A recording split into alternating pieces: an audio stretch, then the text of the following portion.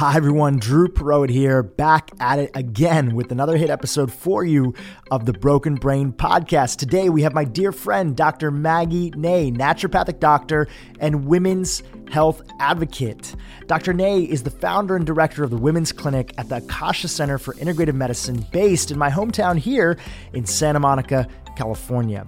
Now, in today's episode, we do a deep dive with Dr. Nay on all things women's health and all things postpartum, from postpartum depression to quote-unquote mommy brain to hormones, and understanding all the changes that happen in the brain during the postpartum period and the importance of community and so much more.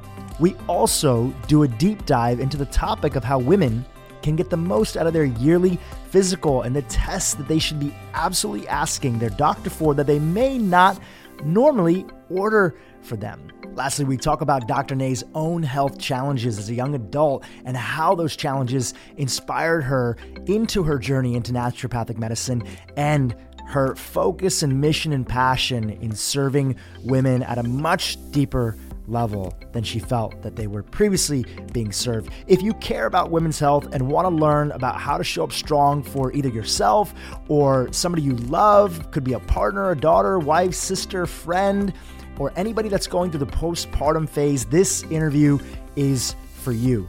Now, on to my formal intro for Dr. Maggie Nay. Welcome to the Broken Brain podcast. I'm your host, Drew Perot. Each week on this podcast, we invite a new guest who we think will help improve your brain health, feel better, and most importantly, live your best life. Today's guest is a dear friend of mine, Dr. Maggie Nay, who is one of the stars of the Broken Brain docuseries. Dr. Maggie Nay is a licensed naturopathic doctor and is the founder and director of the Women's Clinic at the Akasha Center for Integrative Medicine here in sunny Santa Monica, my hometown. She specializes in women's health, specifically how the interaction of diet, lifestyle, mindset, and environment affect a woman's hormones and the aging process. We're going to jump into all of that into this podcast. Dr. Nay has a deep passion for helping patients navigate preconception, pregnancy, and postpartum care.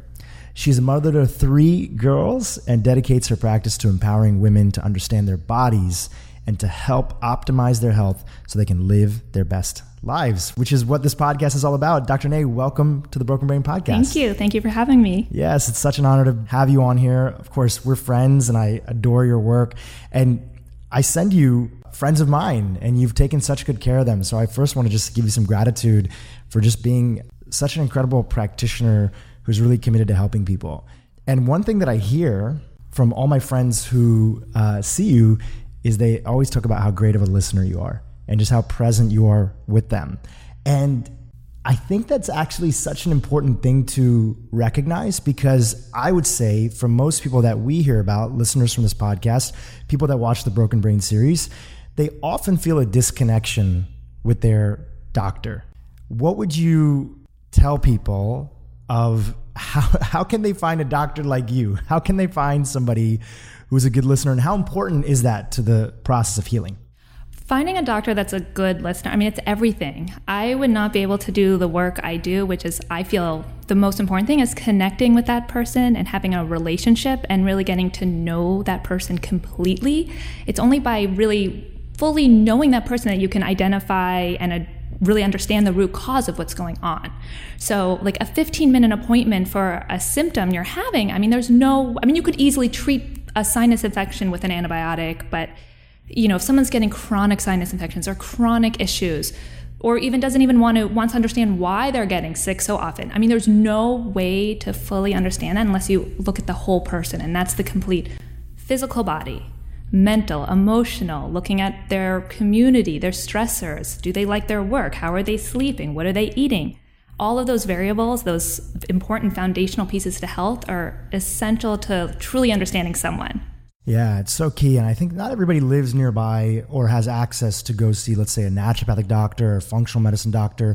But I think that even if you're working within the normal healthcare system, I think it's so important to find an open-minded doctor. Absolutely. Somebody that will be your partner and kind of dig into stuff with you and well, listen, doctors have so much on their plate and the constraints of insurance, they only have so many minutes because of their production goals and things that the hospitals tell them to do. But I think finding an open-minded doctor who, even in that short period of time that you have with them, that just pays attention and listens, at the end of the day, they're part of your team. And if they're not listening, maybe they're not the right team member. Yeah, absolutely. I mean, don't just settle because, your friend goes to them or they're easy, they're convenient. If you don't feel that connection, if you don't feel that it's an instinct, if you don't feel like they get you, look elsewhere. So true. We're talking on World Mental Health Day. Oh, I didn't even know that. It's all over Instagram and people are talking about it. And I think it's really big because especially here in North America, mental health is really become an important topic with recent suicides, with the loneliness epidemic that we're seeing. And it's so great to hear people talk and think about it. A lot of your patients and people that seek you out, and obviously you see more than just mothers or people that are trying to get pregnant, they struggle with postpartum. And they come to you to look for help with that. So I think that's a great place to start off the podcast. And let's talk about postpartum. What is it? And when people come to see you and talk about postpartum, how do you help them navigate it big picture when it comes to their health and their life as a whole? Absolutely. So let's start with just what's happening in the postpartum period after we have a baby. Most people talk about, the mommy brain or postpartum brain. And that is an experience that most women, I would say everyone, experiences to some degree. And so that is characterized by feeling less mentally sharp, being more forgetful, having more short-term memory. Examples of, walking into a room and not knowing why you walked in there. Where did you put your car keys? Forgetting a thought mid-thought are just things that happen postpartum. And there's a lot of different variables that contribute to that. One of which is sleep. And we can go into details, but sleep, the dramatic hormonal change that happens after you have a baby, stressors. We have so much going on at any single moment that affects our minds and our bodies. And then we have actually neurophysiological changes in the brain. So, I think that sets us up for the postpartum experience and kind of what we're going in through after pregnancy and our nutrient stores and our diet and our lifestyle.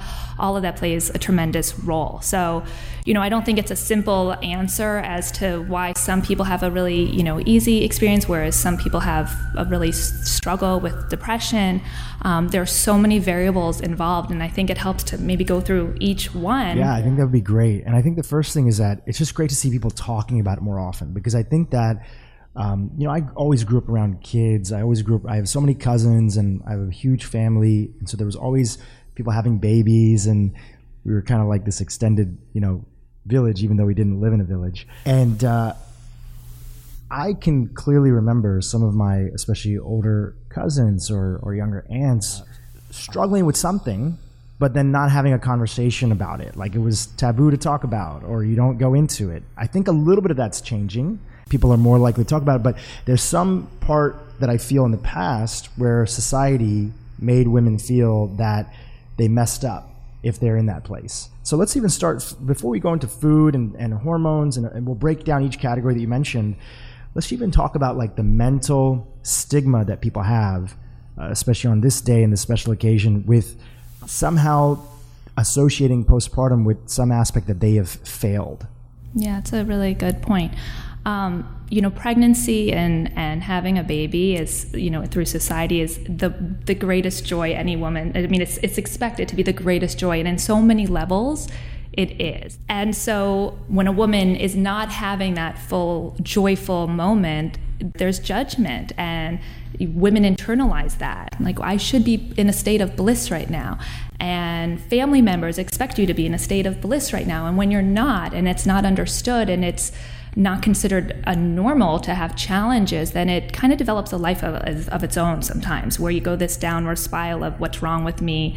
What are other people's expectations of me? Yeah, I was so previous expectations. Yeah, I was so excited for this, and I'm not feeling that excitement right now. And what's wrong with me? Instead of pausing and appreciating that actually it's really normal. It's very normal to have challenges. For it to be a struggle in the beginning. So that's the first part of it. Let's look at the other part of it. So part of the traditional approach on postpartum is let's talk about it, and then let's look at like maybe pharmaceutical ways of intervention and some other components. But in naturopathic medicine and functional medicine, it goes so much deeper. And as you mentioned, and I think this is a clear teachable lesson from the Broken Brain docuseries, you can have 100 people that all have the same quote unquote disorder or dysfunction. Let's say if you're calling it postpartum or some sort of other disease in the body like eczema or Alzheimer's, but the root causes can all be different. Firstly, let's just talk about on that category. Let's pick one of those that you want to start off with, and let's help break it down and what the relationship might be to the woman and what role it plays inside of the body. Okay, sure. Let's just start with sleep, because that's the most obvious one. I think everyone is affected by sleep when they have a newborn. And sleep in and of itself can affect the brain dramatically in just one poor night's sleep. So we know that even with just lacking one night's sleep, we're not thinking the same the next day. So our decision-making capabilities, our ability to be creative, our ability to concentrate, our ability to memorize, and memory is affected with just a single night poor sleep. And so to think about a lot of moms and dads too that have months, years of just not having adequate sleep, that affects the brain. And we also know that poor sleep can make women and men more susceptible to depression and anxiety. So you're kind of having that, susceptibility already. And so our brain detoxes at night. I mean, there's so much that we do while we sleep that if we're not doing, we're just more susceptible to the challenges of life. We're less resilient. So something that would normally have been a stressor before, all of a sudden feels bigger.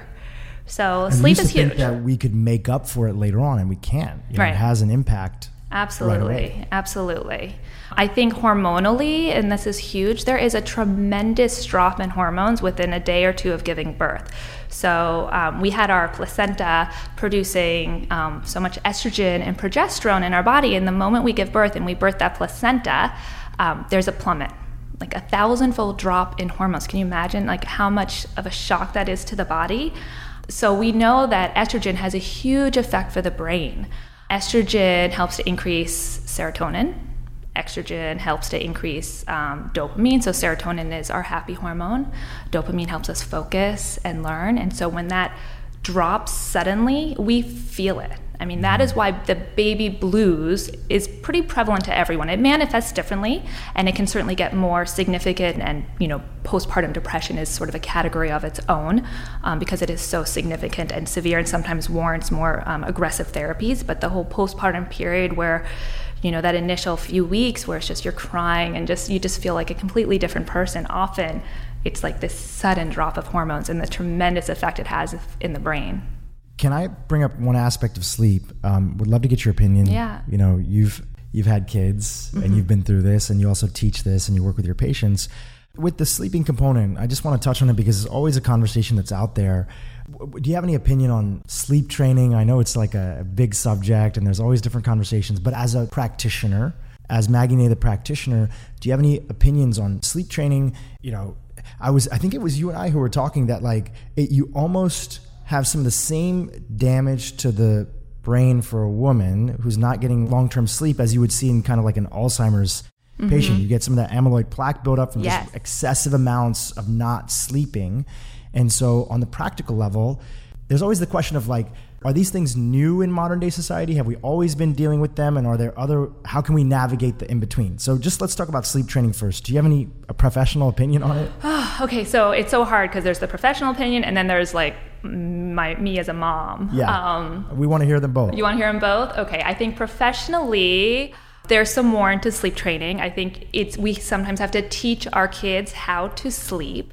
I think it's a process. I think there's there's clearly, you can't do it from day one, but there is a weight the baby has to be at that it's safe to sleep train. I think it's 15 pounds, that it's safe to sleep train. They have to be, a little older. I guess that's even now in question too. I'm hearing that some doctors are doing it at 8 weeks. So I guess that's even up for discussion. But yeah, I think that there's some merit to sleep. We know how important sleep is. And if you can get that kid on good sleeping habits early, there's some tremendous benefit. Yeah. Yeah. And I think that the challenge is always, and I have a group of guy friends. Some of them have just started having kids. We go on a hike, on Thursdays. We call it Man Morning Thursday. Yeah, it's kind of like a gathering. Yeah. And, we're always talking about like what can be done for our partners, especially the people who have kids. And there's always this component. Well, of like not sleep training, like I guess that would be co-sleeping, right? That's co-sleeping. Could you explain what that is in context to sleep training, and then what your opinion on both those worlds are? Yeah, so there is actually a little difference, because you could not sleep train and the baby could sleep in another room and you're just getting up every time they cry. Right. So I guess let's just for a minute, just sleep training is when the baby wakes up or when you're putting the baby down and they cry, you let them cry, and there's different ways to do it. So you could just let them cry, and then after a couple nights, they usually stop. Or there's ways where you check in on them, and there's different ways. There's, you extend it by 5 minutes each time you go in, or you just do it every 5 minutes and reassure and leave. So there's different ways to sleep train. And sure. Yeah, so co-sleeping is a choice decision people make, and there's a lot of, lovely and beautiful research. That's sort of how we were meant to be. Babies weren't really meant to be on their own so early, and there's a lot of security, and the breastfeeding is easier, and mom sleeps more when co-sleeping, usually. So if it works for the family, there's absolutely benefits for mom and dad and baby and family beds. If it works for you, it's beautiful, it's amazing, go for it. It doesn't work for a lot of people, and that's okay too. But you kind of have to see what works for you. But certainly co-sleeping, most people sleep better because if you're right there, and if the baby wants to nurse, you could just roll over. You can still kind of stay sleeping, and I guess the bonding. Anecdotally, listening to a lot of my female friends, Yeah. I feel like the ones who, again, just looking at it from a pure health point of view, there's so many other aspects to it. If sleep is one of the first components that are so important, I find that family members and people that are doing co-sleeping, those are usually the ones that are just so tired. You find that? I find, just again listening, I've never had kids, I have not been through it, so I'm just asking from a standpoint of like, you have to see what works for you. Every family has to decide and discuss. And if you find that you're not rested co-sleeping, that is for sure not the right decision. If your baby's not sleeping well, that's not the right choice. But I think that's important. I've never heard anybody say it like that directly. I've sort of just heard that people say like, look, this is the better way to do it, and whatever it takes, you just do it. And then I see a lot of women whose health, it's not the dude who's often suffering, it's the woman who's suffering out of it. But I've never heard anybody say it exactly like that. Okay, well, so that is something that extends to a lot of different categories, because there's books for everything, and they're sexy and they sell, but you have to see what works for you, and you have to trust it. There is don't go by any book. You have to see what works for your family and what works for you, because if it feels good and you're rested and it feels right, it's good. So don't be sold by what your midwife says or what the book says. You can try and experiment, but you have to do what feels right to you and your family. The one thing that we definitely know is that human beings have been trying things out forever, and there's not been one way of doing stuff. Let's go back to some of those other categories that you broke down. There's a few that I remember, and there's probably some other ones that are there. Let's talk about the role of I heard food and I heard community, or like food nutrition, because having a baby is such a taxing process of using the mom's reserves and everything else. Let's talk about food, and then let's talk about community and how that plays a role into it too. Sure, yeah.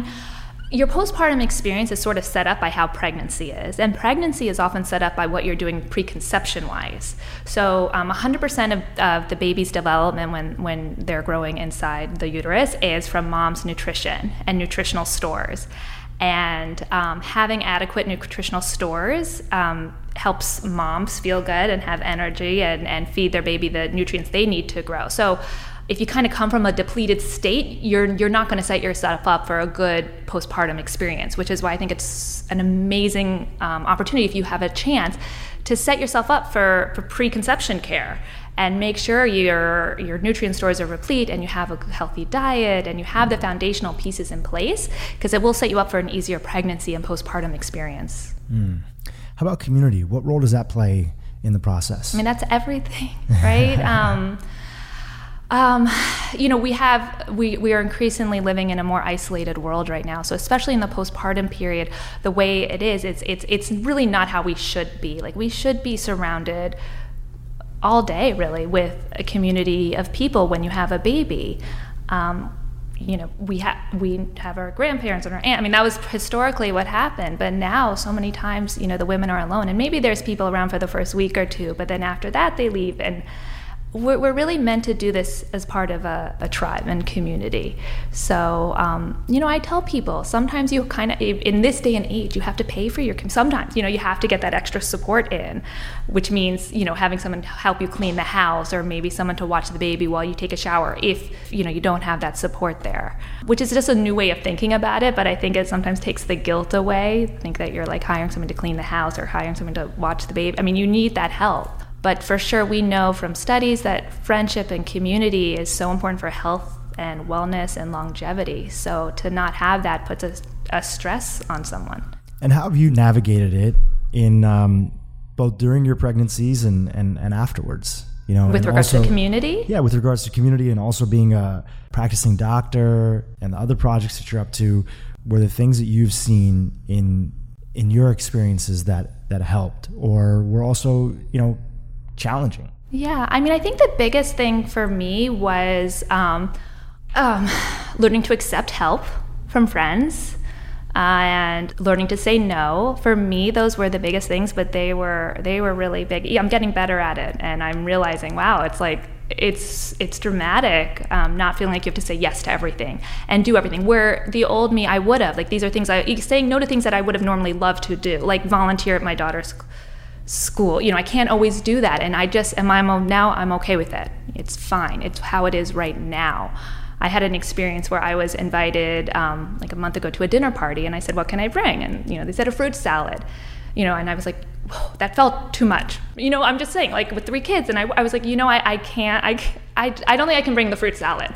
What else can I bring? They said, how about some drinks, like wine and juice for the kids? I was fine, I got it, and they didn't react. They understood. Yeah, and most people are okay. It's usually our own internal story. I mean, to say no to a fruit salad, that is something I never would have done before, but it felt too much, and it really just, for me, wow, it was a game changer. I realized that that's okay. It worked out, and I knew it took a tremendous amount of stress off my plate, because like every minute of every day is like, it really is busy.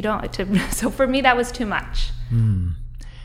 Anything else that you want to talk about? Any of those categories that relate to postpartum before we move on to some of our next subjects? Yeah, I want to talk about the brain, because the brain actually changes. And Let's talk about it. Yeah. That's what this podcast is all about. Yeah. So that experience of, forgetfulness and forgetting a word, or wondering why you walked into a room, or forgetting your thought, again, mid-thought, there's actually changes in the brain that's going on that I think are fascinating. So our spatial memory is affected. So absolutely, our ability for short-term memory and for where we parked our car, that area shows less activity in the postpartum period. But what is fascinating, and I love this, is that there are other areas of the brain that show a lot more activity. And that's areas of the brain that are responsible for empathy and emotional connection and motivation and drive. So when we have these moments of forgetfulness, it can be unnerving for women. I mean, it really does feel a little bit like mild dementia, like, oh my God, what is going on? This is not who I am. It can be unnerving, but in those moments, I remind my patients, look at all these other areas of the brain that are growing and changing. And again, that, ability to empathize and the emotional connection, those areas of the brain are changing. So, and if you would put your philosopher hat on for a minute, do you think just like that goes back to just genetically that, we all have different phases of life, and women after giving birth, it's like there's this beautiful next phase that they're in, and that might mean prioritizing certain things and not prioritizing others. Without a doubt, our brain is reprioritizing for us. Like, we are not supposed to be editing our book right now or starting a whole new project when we have a baby. Like, that's just not what we should be doing. We need to be connecting and bonding. And so, we live in a world, I'm always asking, our bodies really haven't changed so much since the beginning of time, but our world and our life and expectations and societal expectations on us have changed. What is normal and natural? And we might have an expectation that after we give birth, we should just be right back at it. But no, we need to pause and rest. And so yes, the brain changes, I think, we can't control it. It's reprioritizing what really needs to be focused on after giving birth. And I think there's this modern conversation, which is so beautiful, which is that, women traditionally who have had the short end of the stick of expectations from just society as a whole, could that be from men, could be just from whatever the society was. Some women want to immediately go back to work. Mm-hmm. Some women don't want to. And there's people in the middle that feel that they have to go in one way or another based on the expectations. Like the expectation, you hear it often, go to different conferences. My friends have some amazing podcasts and they'll say like this expectation of like, we should have it all. And it's like, you should have anything you want. And there are fundamental changes that are happening inside the body. So every person has to honor it for what's going on for them. Absolutely. And how do you help navigate people on that? When you see resistance or you see a lot of expectations that show up for the patients that you're working with, obviously part of it is like awareness, but do you refer them out to other people or modalities or books that can help them unpack some of these beliefs that sometimes are just so ingrained and old? Well, sure. I mean, I think there are some incredible therapists that work during the postpartum period, that specialize in that period. And I think that that's key to just kind of go through what your expectations of yourself are and why do some people, sometimes all it takes is awareness. Like, does this make sense? Does this feel right? Well, no, it doesn't. I'm okay now. But sometimes it's so deeply ingrained from somewhere, how they should be and how they should act and how they should feel. It's not coming internally, but it's been a script written by someone else, that needs to be looked at more deeply. I'm a big believer in a lot of different modalities. So, and supporting that, working at an integrative medical center. So, whether it is, talk therapy or somatic therapy or maybe acupuncture, physical medicine, all of those modalities, depending, it can be really helpful during this process. What else is important for both men and women to understand about the brain and some of the changes in postpartum? I think it's, it's to know that there is, in the postpartum period in this day and age, a strong dichotomy a little bit. There's like this strong draw to the baby, without a doubt. So we talked about the brain changes that are really geared towards focusing on the baby, right? We have more oxytocin, which is a hormone that's like our love hormone, and it makes us bonded, and it's produced when we have skin-to-skin contact or when we're nursing, and it just makes us fall in love with the baby. So there's this draw towards the baby. There is the cognitive, just, wow, I always wanted a baby, and here's the baby, here's my cute baby. There's that draw. We know that the empathy and all of that's going on. So there is this huge draw towards the baby, but at the same time, like, we are women and men, and we are humans, and we have our own interest and our own, something separate than that as well. So we have, hobbies that sometimes don't get the attention they need in the beginning, or we have rituals that we have done to take care of our mind and body that sometimes can't be done in that period as well. We may want to go to the bathroom alone or take a shower uninterrupted. These are just simple things that aren't being met. So I think being aware of that and not necessarily feeling uncomfortable with those moments when you're like, I just want to take a shower, what's wrong with, you get to just be, this is normal. Just that dichotomy, that push-pull going on in the brain is completely normal. You don't have to talk about any part of it that you don't want to, but from the raising 3 beautiful kids and your pregnancies, did you suffer at all from postpartum? And again, you don't have to jump into it if you don't want to. And as a practitioner, did you feel like the knowledge that you had helped you through that process? Yeah, no, I never, fortunately, suffered from postpartum depression. I always just felt this enormous sense of bliss and happiness with having a baby. I definitely got more emotional. Like, things would just make me cry. I would read like a children's book about like a mom and daughter loving each other, and I would just cry, or I'd hear a story on the news and just cry. So that I definitely would have. But I never had the depression piece. As far as like, I will say I've had very different pregnancies, and maybe this is a little off topic, but I think it's important, very different birthing experiences. And with my oldest, who's almost 9, I had a home birth with a midwife, and it was beautiful and a quick, easy labor. And my second birth was in the hospital, also very quick and easy. And my third birth, I was hooked up to wires, machine, everything that I thought I didn't want to have with my first birth. It was so important to be away from that. And what I have taken from all of this is it doesn't matter, off topic here, but it really doesn't matter, where you are when you give birth. It's your mindset. You could be anywhere and have a beautiful birth. You don't have to have that home birth. I remind my patients too, because some of them have this idea they want to have a home birth, and maybe the husband or the family doesn't always feel comfortable with that. You can be anywhere and have such a beautiful experience. So for me, again, the support. I will say what I recommend for all new moms is that first 2 weeks after having a baby, you don't do anything. Like you have nothing to do. There should be nothing on that to-do list. There should be no obligations except for being with your baby and loving, if you have other kids, loving those other kids. But there should be nothing you have to do. There should be no lunches packed, no food prep for you. I mean, those 2 weeks are sacred.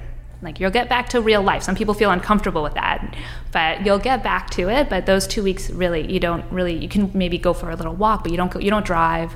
You just take that time to heal and bond and connect. You work with all sorts of different patients, but you have this passion for really helping women. Give us a little bit about your background and where did that focus come from? Yeah, I had my own personal experiences that led me to be really interested in women's health and realize that women weren't being served in the way I felt they should. So for me, I had in high school irregular periods. They just didn't come regularly. My mom took me to the OB, who said, "Oh, okay, no worries. Here's some birth control pills," and that was that.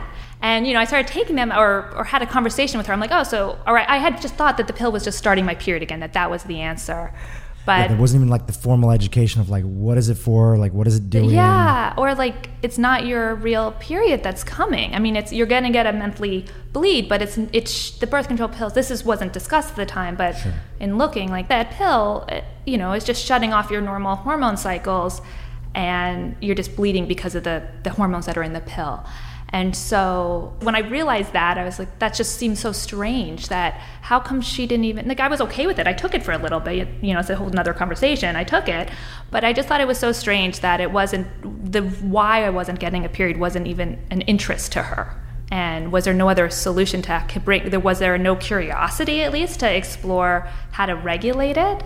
So, that kind of piqued my interest. So I always wanted to be a doctor. When I got to college, I remember mentioning that on the first day to the advisor, who's like, for some reason she made me feel overwhelmed. She's like, oh, well, you need to be taking biology, organic chemistry. And I said, whoa, hold on. So I paused, and I didn't actually pursue medicine until after I graduated. I took all the pre-med requisites and planned to go to conventional medical school until I started shadowing doctors and working in different clinics and realizing, you have your chart on the door, before they go in to see the patient, and they would pick it up and they would say, oh, sinus infection, which I think I used that example earlier. Okay, so we'll see them. We'll probably give them Augmentum and maybe a steroid nasal spray, and they'll be out the door, and we'll go see the next patient. Right. And I'm just like, that doesn't feel right. So, okay, with regards to women's health, there's just seems to be this mystery that women don't truly understand their bodies, and their hormones, I think, are so important. And when you can understand it and when you can teach it to other people, it becomes less of a mystery, less judgment, more self-acceptance, more love, more empowerment to take care of your body. So I just feel like women's health and what's going on hormonally to women isn't really talked about. Yeah, it's just like there's a company, Thinx, that makes underwear for women that basically replaces like tampons. And a big part of their marketing is like, this is the most beautiful thing in the world. The fact that a woman has a period every month, can give birth to a creature, right? Like create like a living thing, feed it then afterwards. And yet for so long, women were taught that it's messy, it's taboo, you don't talk about these subjects. Yeah, no, it's true. I mean, and then that people can internalize that and just feel bad about themselves and negative, and carry around that negative self-talk, which doesn't serve you. So you had your background and experiences, and you pursued, your degree in naturopathic medicine and became a naturopathic doctor, what do you find that women come and talk to you the most? Let's go through the different sort of there's obviously different stages, right, that people are in. Yeah. And let's talk about some of the common things that people come and talk to you about, and we'll unpack each one and discuss it a little bit. So we talked about postpartum because I think it's important to talk about that today and put light on that. Let's talk about infertility and conception, which isn't just about women, it's about men too. But with your focus on women, what are you noticing that people come and talk to you about when it comes to that subject?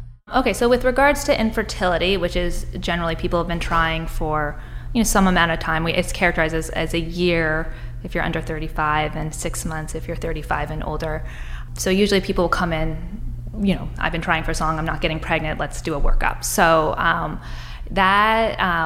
you do kind of straightforward hormone assessment just to make sure hormones seem to be okay. I mean, there's kind of like the conventional path that needs to be looked at and the integrative. So that's the great thing about naturopathic medicine, is that we can really look at both. So starting on like this, just ruling things out, you want to do like a day 2, day 3 hormone level to look at FSH and estrogen, and that kind of tells you if you're not in early perimenopause. So you want to just make sure your hormones are okay, and that things seem to be working well endocrinologically.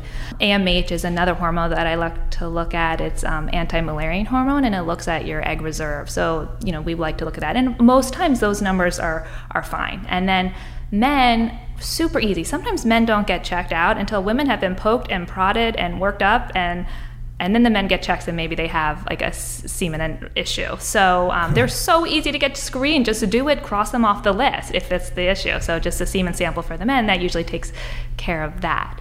And then it's looking at the whole picture. So it's looking at food and nutrient deficiencies. There's a lot of nutrient deficiencies like zinc or B12 or folate that are so important for healthy pregnancy and maintaining pregnancy. Looking at potential obstacles, so the nutrient deficiencies, heavy metals, if there's a lot of like mercury or lead in the system, that's certainly an obstacle to conception. Food sensitivities can sometimes play a role in just creating it like an internal inflammatory environment that's not hospitable to conception. Diet high in like processed sugar and other food triggers that might be there. Absolutely. Or like insulin resistance plays a role. If you have a lot of insulin and glucose in the system, that can disrupt your endocrine system to have healthy conception.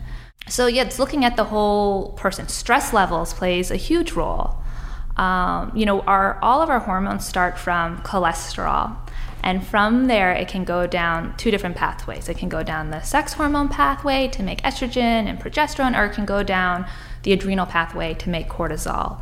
So if we're under a lot of stress, that pathway is going to be pushed towards keeping us alive, not having babies, right? Like, just that makes sense in some level. If you're under a lot of stress, those hormones can be used to make cortisol and less to make healthy, robust sex hormones. So, that plays a role too in looking at your stressors and adrenal health.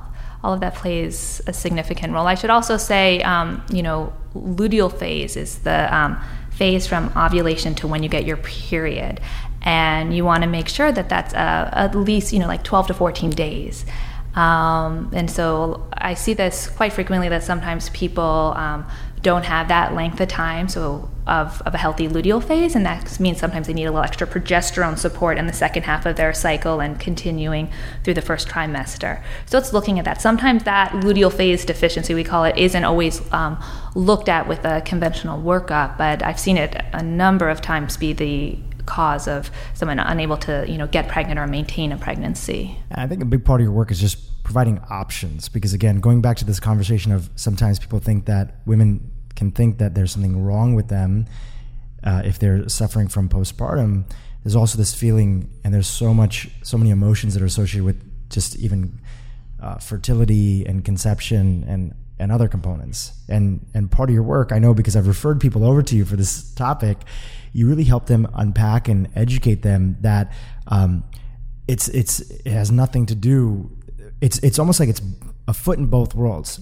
It has nothing to do with them as a person, and yet there's so much that we can do that you are empowered in, that you can actually make changes in your diet, and you can make changes in other things that modern life has change so much that it can affect somebody's ability to get pregnant. Mm-hmm. I think it's an important thing to acknowledge. It's like you're not blaming, there's not any internal blame about the person, but they should feel empowered at the same time. Totally. I mean, without a doubt. So there's a lot in the world that we can't control, and trying to control it will just create unease in the body because we just can't control it. But there are so many things we can control, and that's exciting and that's empowering.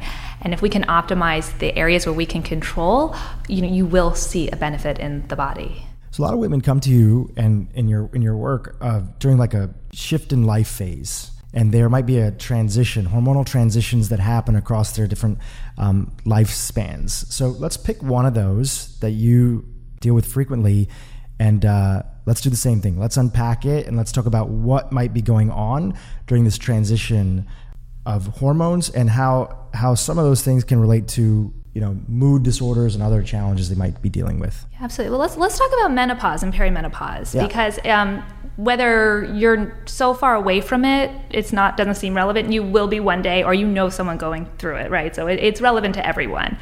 I do a lot of work with perimenopause and menopausal women.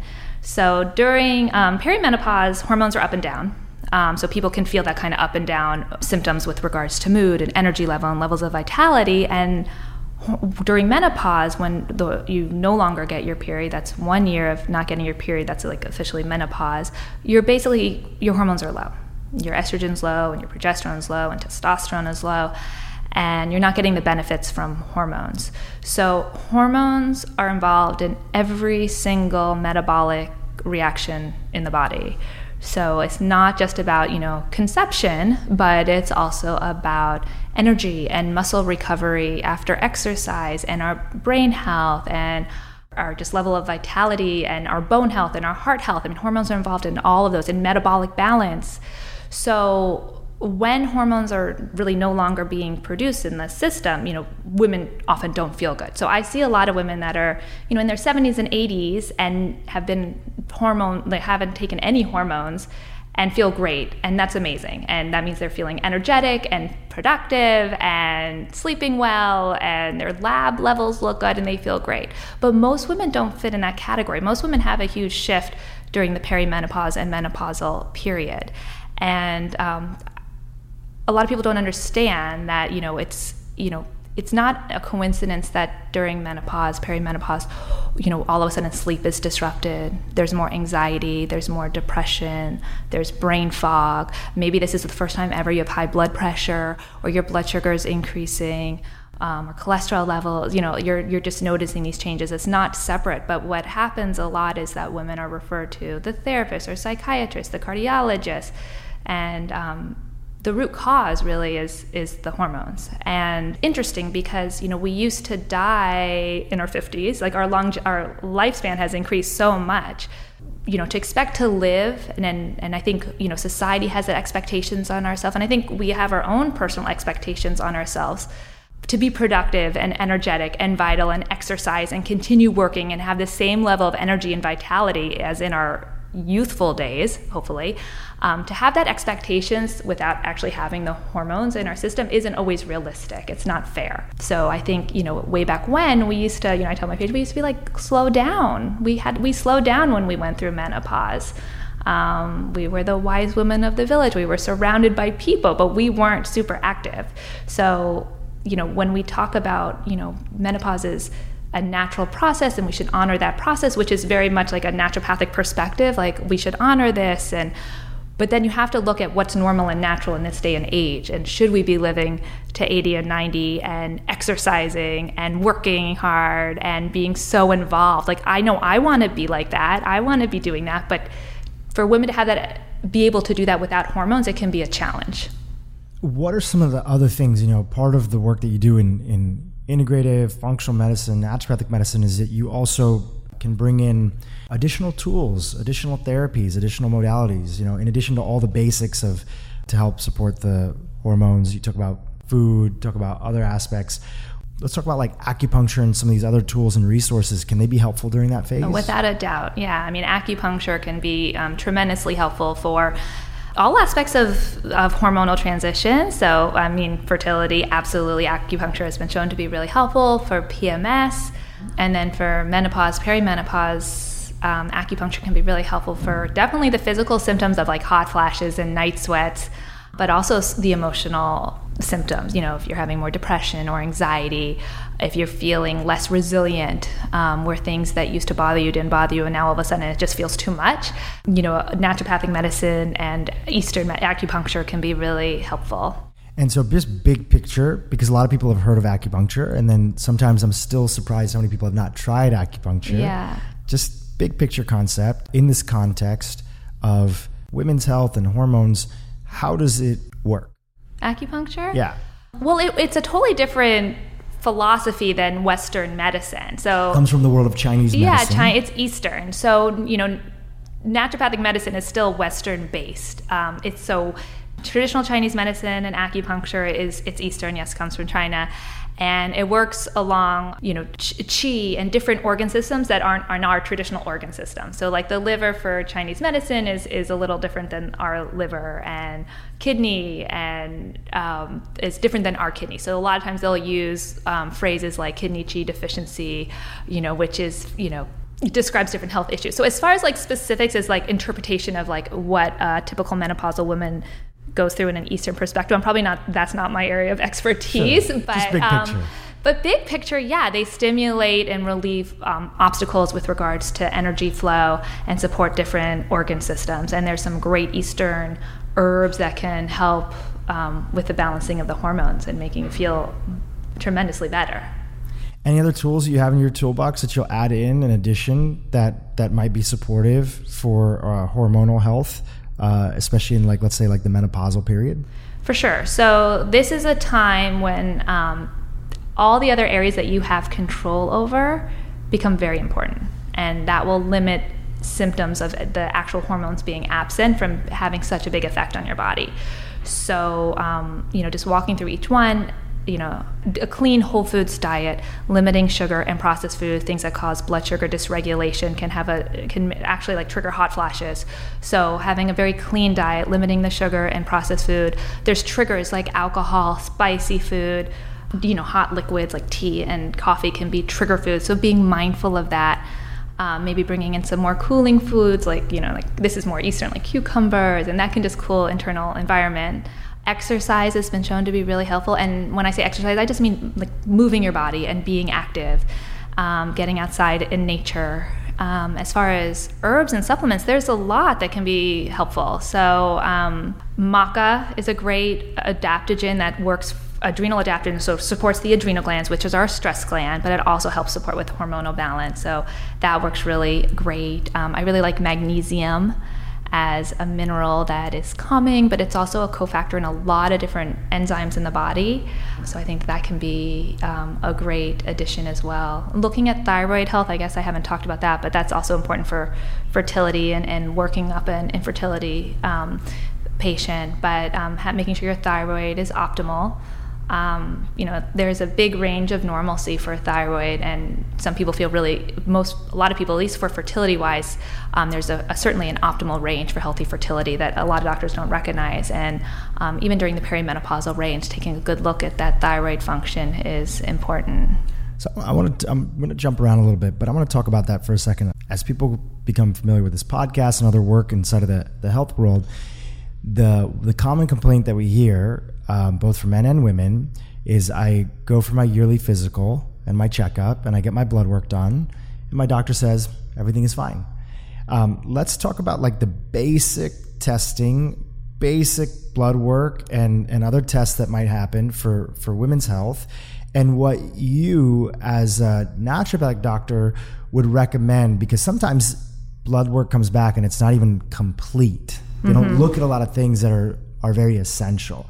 So what would you suggest that if people are going to work in partnership with their doctor when it comes to their yearly checkup of just how they're doing, of the test that they should get that they may not be getting, and the importance of those tests that would be on there? Sure. So definitely get a CBC. So the CBC looks at red blood cells and white blood cells, and that's essentially, you know, ruling out any acute infection or anemia.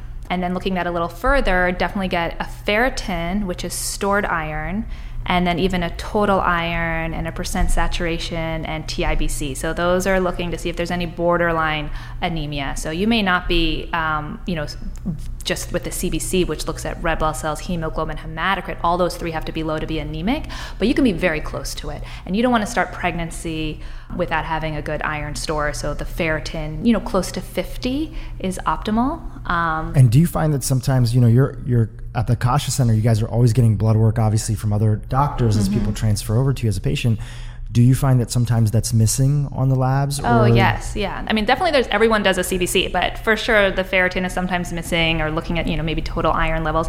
It helps. Like, I'm not into, I know there's a lot of functional docs that order hundreds of tests. I mean, as far as the basics, which we're going through, these are, there's some overlap with conventional doctors, but a lot's missing. So to get that complete picture, the ones I'm going to talk about I think are really essential, and I think it's also important to go over them with your doctor. So at least the first time I see a patient, when I order a blood test, I have them come back in and we go line by line through it, and people really appreciate it because they've gotten calls like, oh, your labs are fine, no worries, that's it. Like my husband's doctor, labs, he says I'm healthy, it's fine. He has no idea what's tested for. It's important to know. So, and people really appreciate it. It's exciting and it's empowering to learn about your body. So let's go through a few more of those. So the CBC, the ferritin, the iron. For sure, this is basic. Most people do a complete metabolic panel. So that looks at electrolytes, your liver function, your kidney function. We like to look at that. I also like to add a GGT on. That's not traditionally done, but it is an enzyme that tends to elevate if you have fatty liver or you drink too much alcohol, but mostly like the fatty liver that will show up as being elevated, and that's really common these days with insulin resistance going on. So we check that. I will just do a straight lipid panel. I mean, we can talk more about the detailed different types of cardiometabolic panels out there, but a detailed lipid panel. So we're looking at total cholesterol, triglycerides, fasting, so nothing but water past midnight. So total cholesterol, triglycerides, LDL, which is your bad cholesterol, HDL, which is your good cholesterol, and then an HSCRP. So an HSCRP is not routine. That the lipids are usually done, but the HSCRP is a marker of inflammation in your body. That's not always being done. And most times it's not being done. Yeah, and so inflammation, we know, is the root cause now of so many different health issues. And it's chronic inflammation, which is surprisingly very common, is a risk factor for heart disease and dementia, cancers. So that's an easy test to do. And people say when I see them and their inflammation is a little elevated, well, where is it coming from? And we don't always know. We have to investigate. But could be an infection the body's dealing with. Could be toxicity exposure. Absolutely. Could be heavy diet, metals, lifestyle. Poor sleep, stress even has a role. And it's sort of like more of a complete story. Obviously, Dr. Hyman's written a whole book on this subject, but cholesterol alone, we can't know fully about our risk of a cardiovascular event. Most people that come into the hospital and have had a heart attack have cholesterol within normal range. Right, absolutely. And so we want more information to tell the more complete story. I mean, in actual, yes, that's absolutely true. And people, cardiologists and doctors are still kind of going off that your total cholesterol is high, let's start you on a statin, which is flawed, and research and science doesn't even support that. But getting that number, it's still helpful. But you have to look at in the whole picture. So, for example, if your LDL is slightly high, which is your bad cholesterol, but your inflammation is low, that's usually okay. But the danger comes when the inflammation is high and it's oxidizing that bad cholesterol. But there's a lot of different cardiometabolic markers that can be looked at depending on the goal of the patient and what they're coming in for. But looking at life symptoms they're experiencing, exactly, or their family history. So there's ApoA, lipoprotein little a. There's different markers just so people hear it and know it than just those straight lipid panels that can be done. What else is missing? Yeah, so there's certain vitamins just straight up that I like to look at. So vitamin D level, sometimes that's still missing from people. I see it missing all the time. Yeah. A lot of my cousins or friends will, they'll say, oh, can you just take a peek at my blood work, or a doctor that I could work with, and that sort of thing. And obviously I'm not giving them medical advice. I'm not a medical doctor, but just to see, is it complete or not? Because I know what questions our doctors at our clinic are going to be asking, and vitamin D is often missing. So tell us, let's spend a little bit of time on that, because sometimes people hear vitamin D, oh, it's just like a vitamin, it's just like a vitamin that's missing. So what if you're a little bit low? but it plays so much of a bigger role. Can you expand on that? Yeah, vitamin D acts more as a hormone in the body. It's essential for energy, hormonal health. We know that vitamin D is important for heart health and protects against a number of different cancers as well. So it's a very important vitamin for mood too. Like we know that vitamin D deficiency, people are more likely to have depression or anxiety. Vitamin D deficiency can affect ability to get pregnant. So it really does affect all avenues. So for someone not to be checking it when there's so much research out there to support how important it is, and usually how easy it is to correct, it's just not complete healthcare if you're not even just testing that simple marker. There's the checking of it, and there's often, I think this is an important thing to touch on, often, well-meaning doctors are behind the times in terms of the latest research that's out there. So there's the range of where that vitamin D is and what would be considered normal. Normal is usually based on just the general population. So if most people are deficient in vitamin D, then normal, every deficient is like normal. And then there's what's optimal. And so for instance, in something like vitamin D, like where do you like to see the levels? Yeah, so I see this a lot even with my parents. The normal range is anywhere from 20 to 30 as the low end to about 100 is the big range. So, someone could test it at 23 and be told that they're totally normal. So look at your levels. You should be close to about a 50 at least. 50 to 80 ng per ml is where we really should be to get the health benefits. And, a lot of people say, you get it from the sun, and you totally do get it from the sun, but it's just a little bit more complicated than trusting you probably have adequate levels because you're in the sun a lot, because you're not getting it if you wear sunscreen. I've read some studies that say you have to sweat in the sun and then not shower for a couple days to actually get adequate vitamin D absorption. So I think it's just a little bit more complicated than sun, although I do recommend getting, direct sunlight on unexposed skin. But it's a little. In California, we have. It's so common. Tons of people that come into your clinic that absolutely. are vitamin D deficient. Moving on. Oh, yes, sorry. Yeah, sorry. What about the female, especially for women, since that's kind of the theme of the podcast a little bit? Let's talk about hormones and what's commonly tested and often what you see is missing, and how people can get a little bit more of the complete story by adding some things. Sure. I just have to add one other to the other lab test. Please. Is the hemoglobin A1C. Yeah, let's talk about that. That's pretty important. Yeah, just real briefly, just some of those more metabolic markers that I think are important. The hemoglobin A1C is not always done. So hemoglobin A1C is a 3-month average of blood sugar.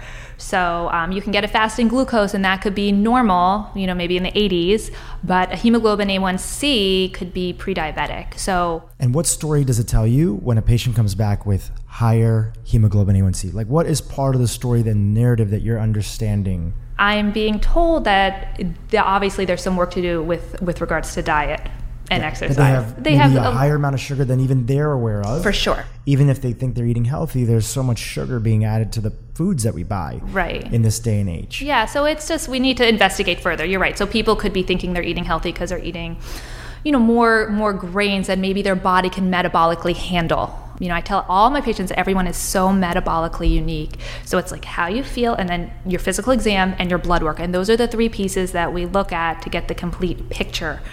And if you're feeling good and your physical exam is great, but your labs are showing that, you're having, your insulin is a little higher than it should be, and your hemoglobin A1C when it's a little high, then we need to look a little bit more in detail. So looking at the diet, and again, there's so many different diets these days, right? There's like paleo and keto and whole, anti-inflammatory. Figuring out what works best for that individual is key.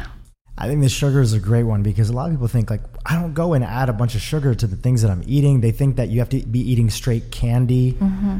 They don't realize that new kombucha that they tried at the store, has a ton of sugar inside of it. It's not like a low sugar kombucha. They don't realize that green smoothie that they have at Jamba Juice has like more sugar than Coca-Cola. Right. And all these things play an impact. So there's a lot of educating and increasing awareness. And alcohol, that's, I would say, probably the biggest one, where people, they eat so healthy, but then they're having a glass or 2 of wine every night. And then that's, that is where I'm like, this is probably where it's coming from. So.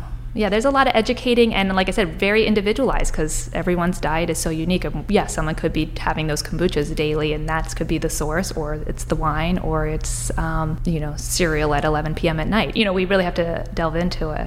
Let's continue on and let's go into, you can talk about anything you want to next, but I think one of the things that would be great to talk about is the hormonal panel. Yeah, so hormones are interesting. I have a lot of people coming in here and they really want to check their hormones. So it's obviously hormones are involved in so much, so let's see where we're at. What I will say is that the times when we have symptoms of hormonal imbalance are usually times of transitions in the hormones. So puberty, postpartum time, and menopause. So those are times of big hormonal changes. So puberty, things start to go up. Postpartum, things drop. Menopause, hormones drop. And then on a smaller scale is just PMS. So, and that's, I see a lot of women, coming in with monthly uncomfortable symptoms, physical, mental, emotional. And that happens on a smaller scale because right before your period, or what triggers your period, is the hormones dropping. So it's on a smaller scale, but it's the cycle. And what I will say is, generally speaking, during the PMS time and during the postpartum time, hormones don't give me a tremendous amount of information. Because there's a transition that's happening. It's the transition, and it's how that drop affects the brain and the body. So not to say I don't order them, and there's a lot of different, there's a lot of different ways to test hormones. You could do it through the blood, and there's pros and cons. The pros of the blood is it's pretty easy to get, and usually insurance covers it. There are reference ranges and studies based on those reference ranges that are easy to reference and do a lot of evidence-based practice. But the cons are that most of those hormones are bound and not always reflective of how someone feels. So then there's a saliva test that a lot of functional medicine and naturopathic doctors do that look at free, unbound hormones. The Dutch hormone test? That's urine. Like that? Oh, that's urine. So, that's right. But this is more, a lot of different of these functional labs offer these saliva tests that either do a single day or all month long that looks at your hormones. So there's some, benefits to that. The cons are that, if you're taking any hormones, it's not accurate. But as far as the free bioavailability, there's some benefit. I don't do a tremendous amount of that, and I'll explain why. And then there's the Dutch test, which is actually great. It's a single, a urine sample, and from urine you can get hormone metabolites, which can give a lot of information. But like I said, really during that PMS and that postpartum time, I would rather people focus their time and resources. Certainly these tests that aren't the blood test, so the Dutch test and the saliva test, are an out-of-pocket expense for most people. So I think, again, PMS and postpartum, that, if you can devote that resources to self-care and getting the foundational pieces of health in balance, you can get the hormones imbalanced. So, certainly studies show that the hormones during PMS and during the premenstrual period and during postpartum period don't seem to be indicative. So two people could have the same hormone levels, but one can feel terrible and the other can feel totally fine. So that could probably be a podcast in and of itself, is testing hormones. But for the most part, I find that working with really individualized medicine and looking at the foundational pieces of health, so diet, hydration, movement, community, joy, correcting deficiencies, recognizing any potential other obstacles to health, can do a tremendous amount to balance hormones. And there's another piece that just is getting some more research, and I'll just kind of bring that in, is genetics. And this is we're getting more and more information on this, but there are certain enzymes, for example, PMDD, premenstrual disorder, is a really significant form of PMS. It's very debilitating, and a number of women do experience. So it's like PMS times 10. It's a pretty significant hormonal issue that women will experience, always consistently, pretty significant depression, anxiety right before their period. And we're finding that there are certain enzymes, so in this case the COMT enzyme, that if you are, I don't want to get too sciencey here, but if your COMT enzyme is very fast, then people are more prone to having these postpartum depressions. And COMT is an enzyme that's responsible for metabolizing estrogen and dopamine and your stress hormones.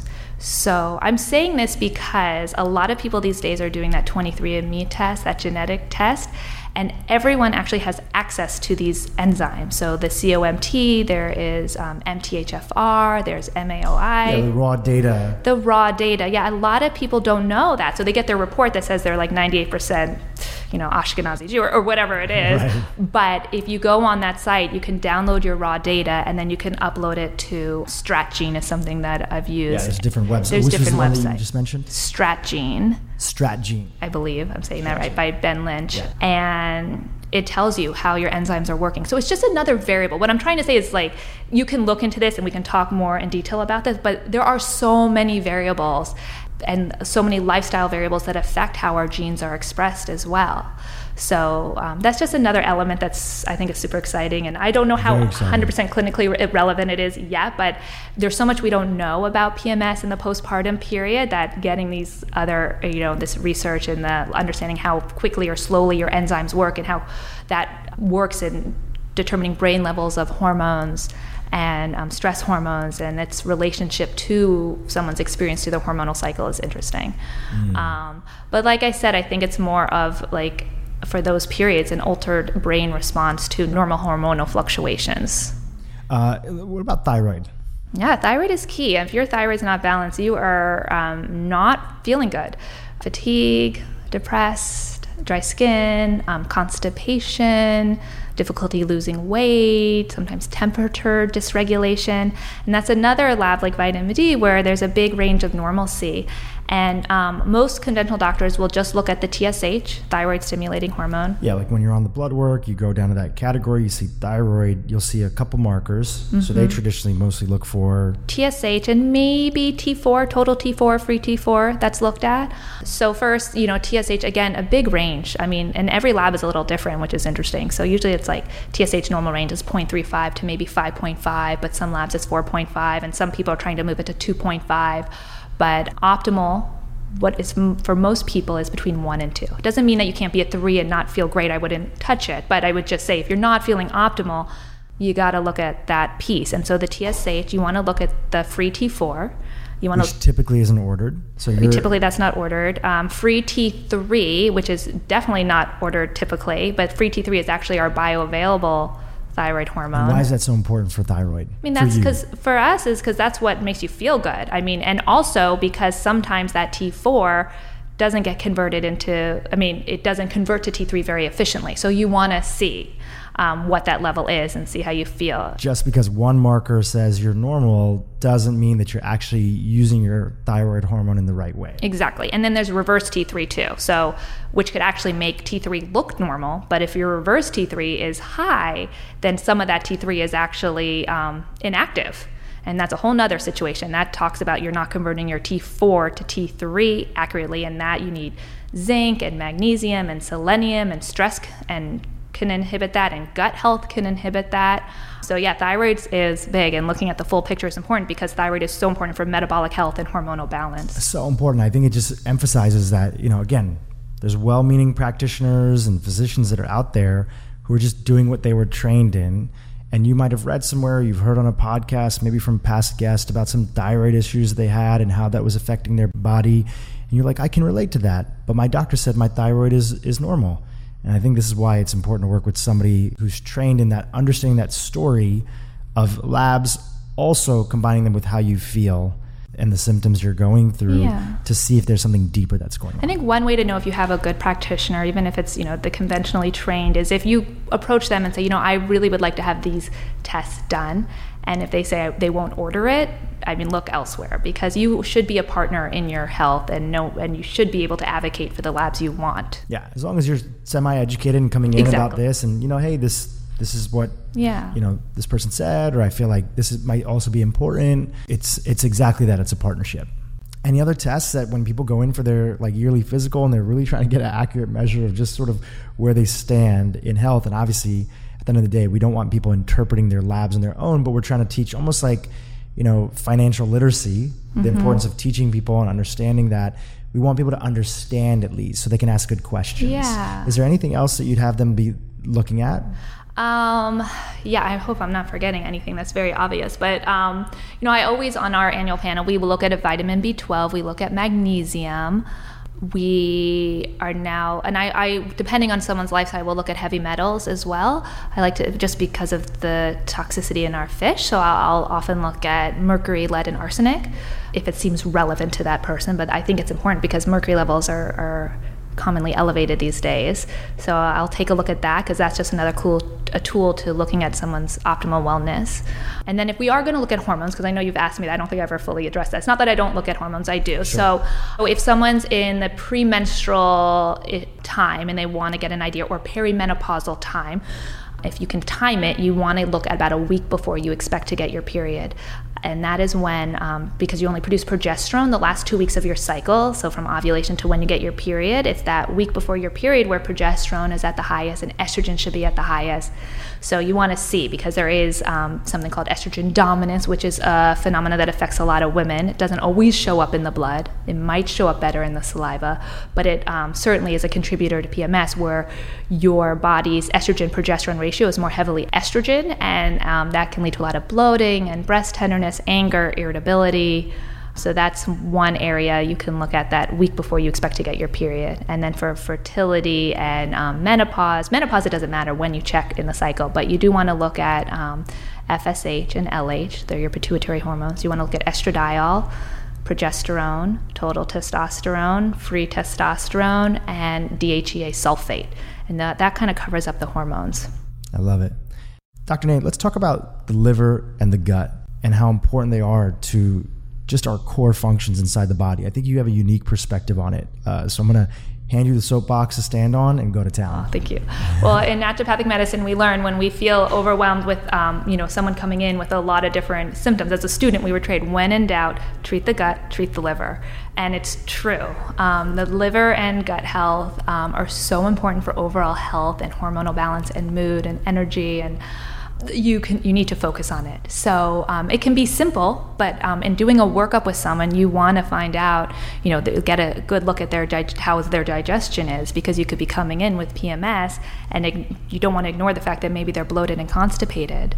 Microbiome imbalance, which can happen either like small intestine or large intestine, can have a huge role in hormones and brain health and energy. And liver. Our liver is so important for metabolizing hormones and environmental toxins that if those areas are further supported, you are doing a lot to support that foundation for everything else to come into place and feel balanced. So we've talked a lot about the gut in this series because of the gut-brain connection, and we haven't talked much about the liver. So let's talk about the common sort of insults and challenges that stress our liver out. And then let's talk about some potential things that you do. Obviously, the treatments in naturopathic medicine, functional medicine, they're holistic. So it's not like you're isolating one organ necessarily, even though there's things that might be supportive for it. But what are the things that are happening in this day and age that are wreaking havoc on our livers? Yeah, so the liver is responsible for metabolizing everything. Everything we come into exposure to, so any chemicals, toxins, medication, supplements, have to go through the liver. Alcohol goes through the liver. And we're living in an increasingly more toxic environment where it just, we're calling upon it to work more. So, and the liver is built, I heard the argument against, supporting the liver. The liver is designed to detox. That's what it does. So you don't have to worry about it. Yeah, there's usually on articles on CNN or other places, Sure. They'll usually call an expert at NYU or whatever. Right. They're your liver's made to detox. You don't need to do anything additional to do that. So and to think we've had this liver, the same sort of liver from the beginning of time, but now all of a sudden we're exposed to so many more industrial toxins and pollutants. So, it's working more. Everything from indoor air pollutants to the fact that a lot of the medications that people are on are ending up in the water system, to just our lifestyles and the fact that most of the foods and the things that we're drinking come from factories. So they have preservatives and toxins, and the fact that there's just, 83,000 new chemicals that have been created since the 70s or the 80s. And babies are being born with chemicals in their bodies already. So we're taxing the liver more.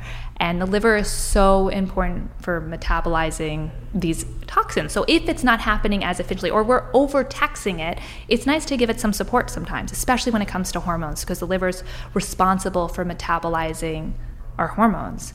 The gut too. The gut has its own estrobiome. So again, that's also important for a healthy hormonal balance. But for sure, the gut, how can you argue against just giving the gut some support?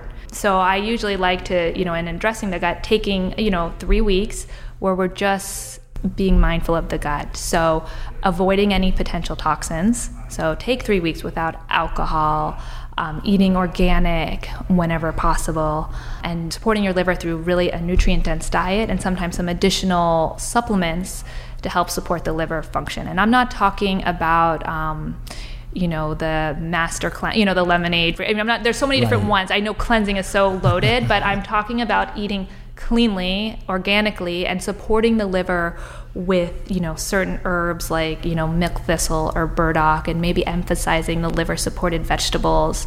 But you will bring in sometimes some additional support if somebody needs it.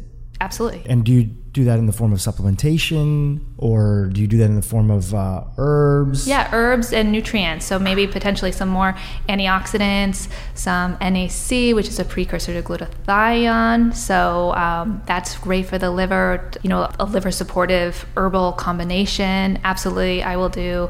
And so basically good, well-rounded liver support supplement with some more antioxidants, dark leafy greens, probiotics. Do you feel like, of course, they got to do all the fundamentals, but do you feel like there's a product that you feel comfortable mentioning that would be like a good for like daily liver support? Or is it too personalized based on what people are going there through? are some. I'm just trying to think of what's available out there, because we have one at our office called Liver Detox, and I always use that because it has the milk thistle and the burdock and some antioxidants. But, I will say, like, the companies that I know that you can get at Whole Foods, like Gaia Herbs, I think is a really good brand. I think they have a liver support. It's pretty comprehensive. Yogi Tea has a liver detox tea. I mean, that's just something simple you can do whenever just to help support that liver. Yeah, but if you have deeper things going on, fatty liver, other stuff, you really should be working with a practitioner. Oh, absolutely. Who will put together a plan like you do for your patients. Yeah, absolutely. But then, yes, if deeper things, for sure, individualized plan. But if you're on your own and you're hearing this, just taking those 3 weeks to really try to, detox, not do alcohol, not do sugar, not do any dairy or gluten, and really just eat cleanly and organically, people feel a lot better. Yeah, it's so true. You can feel the difference that's there. You can feel the difference. Dr. Nay, thank you for being such a wealth of knowledge and coming on the podcast and educating our listeners on a whole bunch of things. And I think that I hope the men stuck it all the way through, because, it's so important for us to support the women in our lives and understand how to best be there for them and sort of change the societal pressures that women end up receiving that nobody really designed on purpose. It's just kind of there. And for the women that are listening too, I hope you have a deeper and better understanding of how the different phases work for people and what you go through and how these changes are normal, but you can also feel empowered and actually do things to support your health. And Maggie, you provided all that for us. So I really want to just say thank you for coming on the podcast. If people want to find out more about you and follow you on social media or potentially work with you in person, where can they find you out? Well, I have a website, drmaggienay.com. Mm-hmm. So definitely go to that. I have a free downloadable handout on really the foundational pieces of health that I advocate. So that's available to anybody. I work at an amazing integrative medical center in Santa Monica, and that website is akashacenter.com. And then I'm on Instagram at Dr. Maggie Nay. Dr. Maggie Nay, that's it. Amazing. Yeah. Thank you again for joining us. We really appreciate you. And thank you for also being in the series. Thank you so much for having me. Absolutely. Hi, everyone. I hope you enjoyed the interview. Just a reminder, this podcast is for educational purposes only. This podcast is not, I repeat, it's not a substitute for professional care by a doctor or otherwise qualified medical professional. This podcast is provided on the understanding that it does not constitute medical or other professional advice or services. If you're looking for help in your journey, seek out a qualified medical practitioner. If you're looking for a functional medicine practitioner, you can visit ifm.org and search there, find a provider database. It's important that you have somebody in your corner that's qualified, that's trained, that's a licensed healthcare practitioner helping you make changes, especially when it comes to your health.